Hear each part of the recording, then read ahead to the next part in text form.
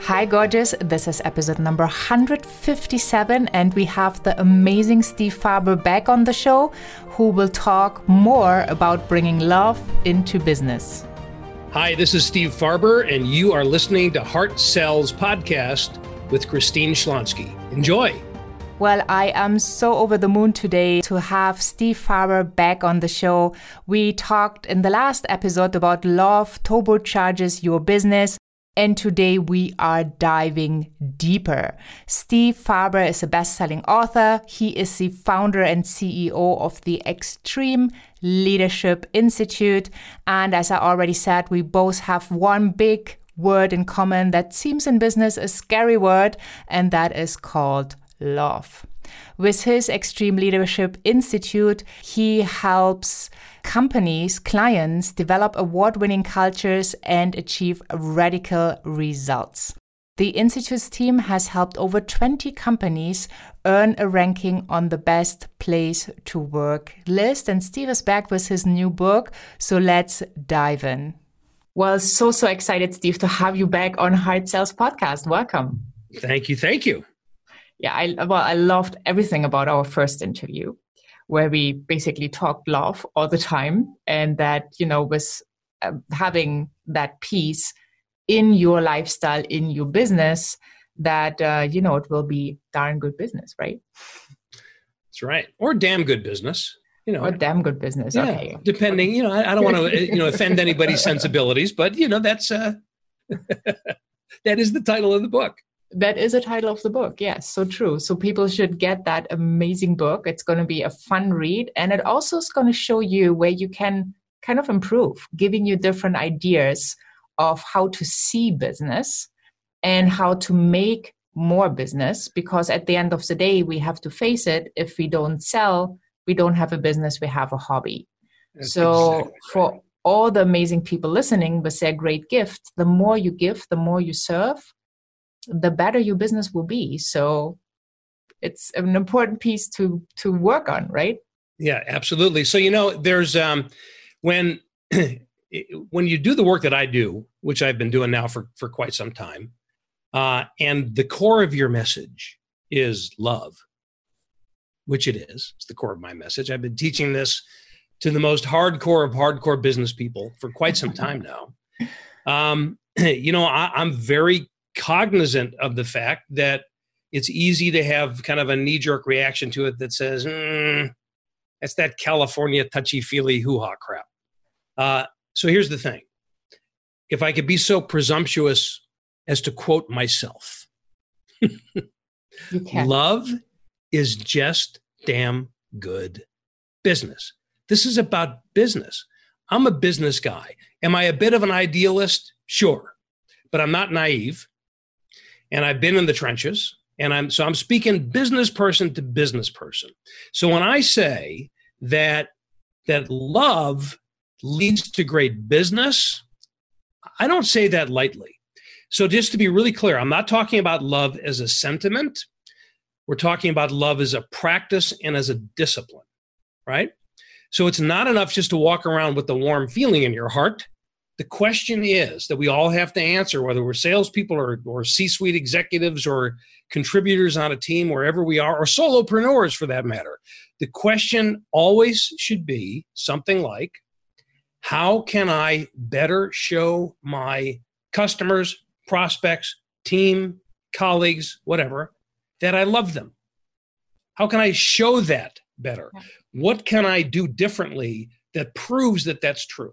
And that's going to have if I answer that question, it's going to have implications on everything that I do as a business person, everything from the kind of people that I hire, the kind of joint ventures that I enter into, the kinds of processes and procedures and policies and approaches, the kind of messaging that I have, all of that comes into play if I'm, and this is the phrase I like to use, operationalizing love. Putting it into practice is a way to give ourselves a distinct competitive advantage in business. Yeah, totally agree. So you just mentioned that you taught that to so many people. Like, what were the hardest people to teach that to? Yeah, what's really interesting is I haven't found a category or an industry that is more resistant to that idea than any other. And I'm talking about industries that you wouldn't typically think would be amenable to this idea. For example, I've done a lot of work in the construction industry. Okay? Now think about your stereotypical construction guys, and guys mostly, unfortunately, in that industry. It's very heavily male dominated. These are, a lot of blue collar folks, a lot of, and the other end of the spectrum, a lot of engineers, right? And it's all about steel and building things. And, that's the stereotype. These guys get it. They totally get it. They love what they do. They love building great projects. They love having an impact in the community. They love seeing the results of their work in this incredibly tangible way. They get it. I haven't found an industry or a type of person that doesn't. Engineers, scientists, construction people, and I've just seen it over and over again. So here's the conclusion that I've come to. Okay? Yep. Most of us, I can't prove this scientifically, by the way, but anecdotally, I can feel pretty confident in saying most people already understand that love is good business. Most people get it. They have that, when you sit down and just talk it through, do you think it's a good idea for your customers to love you? Yeah, I think it's a good idea. Do you think your employees perform better when they love working here? Yeah, absolutely. Right? You get that. Yeah. So most of us are already there, but the problem is that most of us think that most of us don't think it's true. That's interesting. Right? There's this collective thing that says, well, I don't want to be the person to say anything about that because I'm the only one who feels that way. Yeah. So what I've learned, Christine, is that I'm not in the business of convincing anybody of anything. I'm in the confirmation business, not the convincing business. That when given the case for love as a business practice and given lots of examples, which I spell out in the book, many, many examples, really what it does is it gives people permission to act on impulses and instincts that they've already had in ways that they haven't manifested before because they thought something was wrong with them for feeling that way. Yeah. And most of us are walking around like that. So it's been pretty surprising. And I've had this, this was surprising at first when I saw the response that I got to this. And by the way, that doesn't mean that the initial response isn't, a lot of eye rolling and skepticism, but that typically gets alleviated within the first minute or two after beginning to think of this from a business perspective. I've had conversations about this topic, talked with business people, helped them to practice this in virtually every culture in the world. So not just business culture, but country culture. So I've had several opportunities to speak to multinational audiences. I spoke, I was in Hamburg last year. I spoke to the international conference for Rotary International. So there were 10,000 people in that room from 185 countries talking about this subject. It is cross-cultural. It's universal. If you are in the category of human being, which most of us are, I just don't find any kind of universal resistance to this. And in fact, I find a universal acceptance. And then the hard part is putting it into practice. Yeah. Well, if we would turn it around, wouldn't we want to feel loved by somebody who we buy from or do business with? Of course. Of course. Yeah. I mean, when you start to ask the question in that way, it's almost ridiculous. It seems almost ridiculous that anybody would have any kind of problem with this idea. Yeah. Because so for example, I'll ask the question, a variation on that theme. Let's say you're on a sales team. You work for a big company, you're on a sales team. Do you think, Christine, that you're going to be more productive if you enjoy the people you work with and the work that you're doing, or if you're miserable? What would you prefer? That's who's really going to say hard who's question. going to say miserable, right? So then it's just turning up the heat. All right. Well, so do you think would you rather love what you do, or would you rather be okay with it? Well, I'd rather love what I do. You think you do better work? Well, sure I would. Of course I would, because we know it's true. So this is nothing new. It's nothing new. What is new is calling it out and being conscious and intentional about putting it into practice. That's what's new. Yeah, totally agree. So do you remember in all of your career, or even before that, what was the very, very first thing that you have ever sold? Oh, boy. I'll tell you exactly what it was. Exactly what it was. But I have to give you a little context for it. I started out as a musician. That's what I was going to do with my life. And I got married and had kids really young, and quickly came to discover that being a musician and feeding people were going to be mutually exclusive pursuits. So that's when I got into business, and I had a friend who was in the commodities futures business, so selling very speculative investments. And I started to learn the ropes. I got hired by a company who was a strict sales, straight commission, selling options on precious metal futures. This was back in the late 80s. And Christine, not only do I remember that first job that I had selling, but I remember the first sale I ever made. It was all on the phone, right? It was all cold calling. And I sold a $2,500 option on silver to a woman named Pat. I don't remember her last name, but I remember her first name. And when I hung up the phone after that first sale, I got the cheers from the office and my manager, and I got my name on the board. I felt awful. I felt like I had just ripped out a chunk of my soul and traded it for commission on a $2,500 sale. And the reason is it was a horrible investment.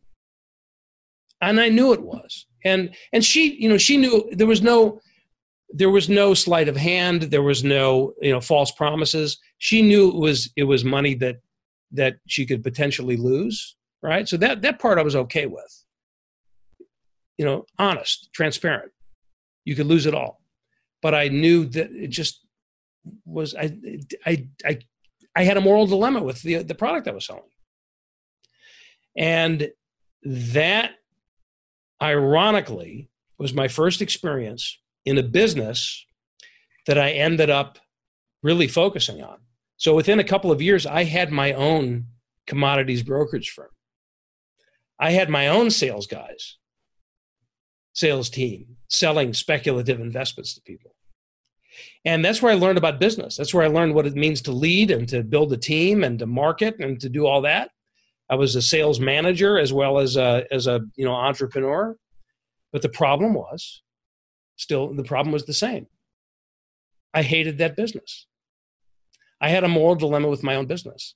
So one of the ways that I learned how important, even before I was able to articulate it, one of the ways that I learned how important love is in business was by experiencing the lack of it in my own business many, many years ago. This was the late 80s.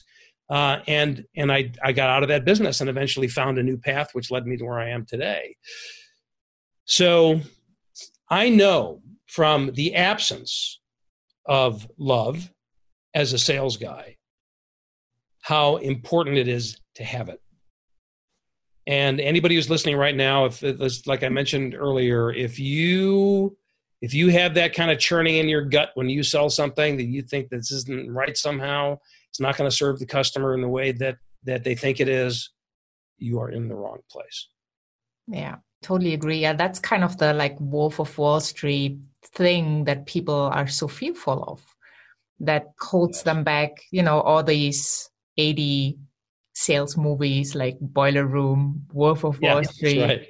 ABC coffee is for closers. That's the place. That's the place from whence I came. So that is what, heart-centered people have the big issue with. Not on a conscious level necessarily, but we all have made some purchases that we regret. And we have all had situations where something was promised that wasn't delivered, or that really did hurt us because we didn't get what we thought we were going to get. And that leaves this negative feeling.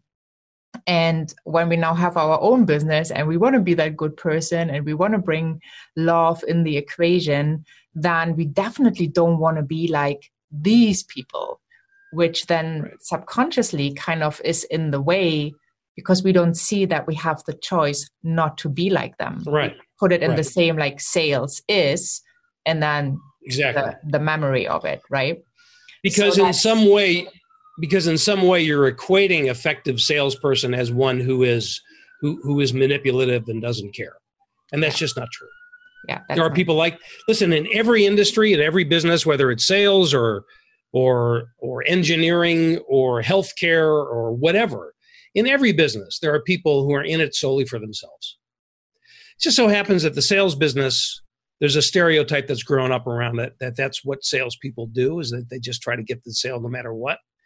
And the best salespeople that I've worked with, when I've been on the customer end of things, have become friends of mine over the years.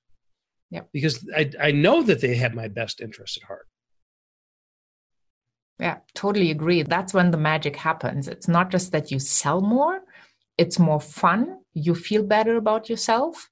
And at the end of the day, you might have a bunch of new friends. That's right. It's a good bonus. That's an awesome bonus. Yeah. So what can we give people for actionable steps? So I heard that if you don't love what you do something else so that you love what you do. Don't sell something you don't believe in. What else could people do if they feel kind of stuck in the sales situation because they are afraid that they come across sleazy or pushy or salesy? What can they do? Yeah. So I'm going to give you a very specific starting place, but not in terms of a list of things to do. But I want to give you a very specific question to ask yourself, to ask and answer for yourself. Not enough just to ask it. So it's something like this. Why do I love this work? Or you pick the context. Why do I love this work, this business, this company, this product, this customer? You can apply it in all the above. Why do I love this? You fill in the blank. And how do I show it? Why do I love this customer? And how do I show it? Or, so if a variation of the theme is, let's say the true answer to that question is, why do I love this company, for example? Well, I don't. That might be the honest answer. So then you want to try a little variation on the theme. See if you can answer this question. What do I love about this company or about this work or about this product? So what this question is designed to do, first of all, is to help you light your own fire, to help you inspire yourself. It's virtually impossible to be a high-performing salesperson unless you love it yourself first. So start with that. And this isn't about convincing yourself of something that's not actually there. It's about looking for the elements that you do genuinely connect with, love, or I'll even accept care about in the beginning, right? We can start with that ember and fan the flames over time, right? And then the second part, how do I show it, is the part that demands that you begin to behave in a way that's congruent with that. So what can you do differently? So we talked about a couple of different examples. And again, in the book, you'll read many, many examples of what this looks like. But what's important is that it's authentic for you. So if you start to ask the question, how can I better show my customers or my prospects that I love them? What would you do differently if that's really what you were doing? and be creative and see where that takes you. So what do I love about this? How do I show it? And see where that takes you. Yeah, I think that's applicable for every part of your life, right? Absolutely. So absolutely. And it's just damn good business. It is. Just love it. Wonderful. Well, thank you so much. Is there anything else you want to leave the listeners with besides get the book? And we're going to give you the link again and put it in the show notes as well.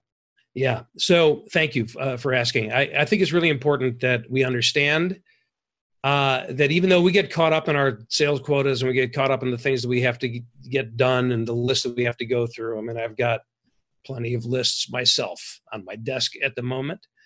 It's easy to lose sight of the fact that we have a huge impact on the way the world operates.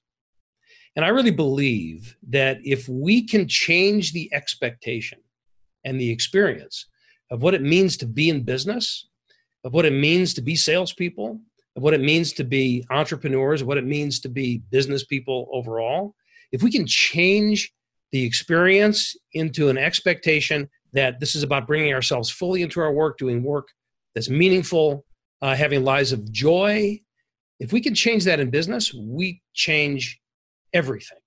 We change everything. And that's not an exaggeration. So yes, my hope is that by putting this into practice, you'll make more sales. But I also think we have the opportunity to literally change the world for the better in the process. And that's my invitation to all of us. Well, thank you so much. I love that invitation. And I will make sure that the link loveisgoodbiz, biz.com is available for everybody. So people can check it out. And they also can do the assessment, which I think is important. So they understand where they are, right? It's like a map. You kind of get an idea where you are, and then you know where you want to go. So you can take steps to get there. And I'm sure your book will support in that process as well. Yes. Thank you so much. I appreciate that. Awesome. Thank you so much, and have a wonderful day. Thank you, Christine. It's been a pleasure. Well, at the end of the day, gorgeous, we all want to be loved and we all want to love. So I think this message of Steve Farber is so important. And I'm so delighted that he's teaching it for years and years and that our paths crossed. So because, the more people bring out that message that sales is love or business is love, the better, because now we can focus on the other party. We can really serve. You can do good in the world while we make money. Thank you so much for being here today. I hope you enjoyed this episode as much as I did.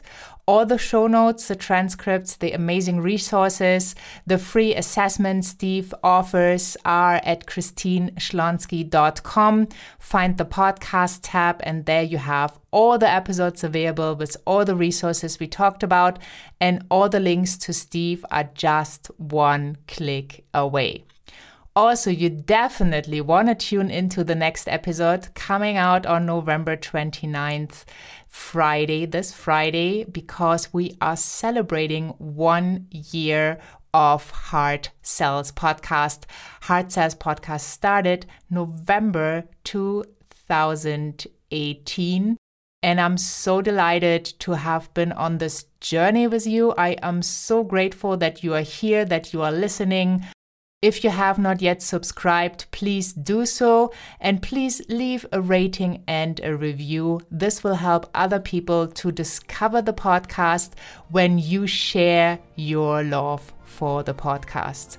Thank you so much for being here. Have a wonderful, wonderful day wherever you are in this beautiful world, and I'm saying bye for now.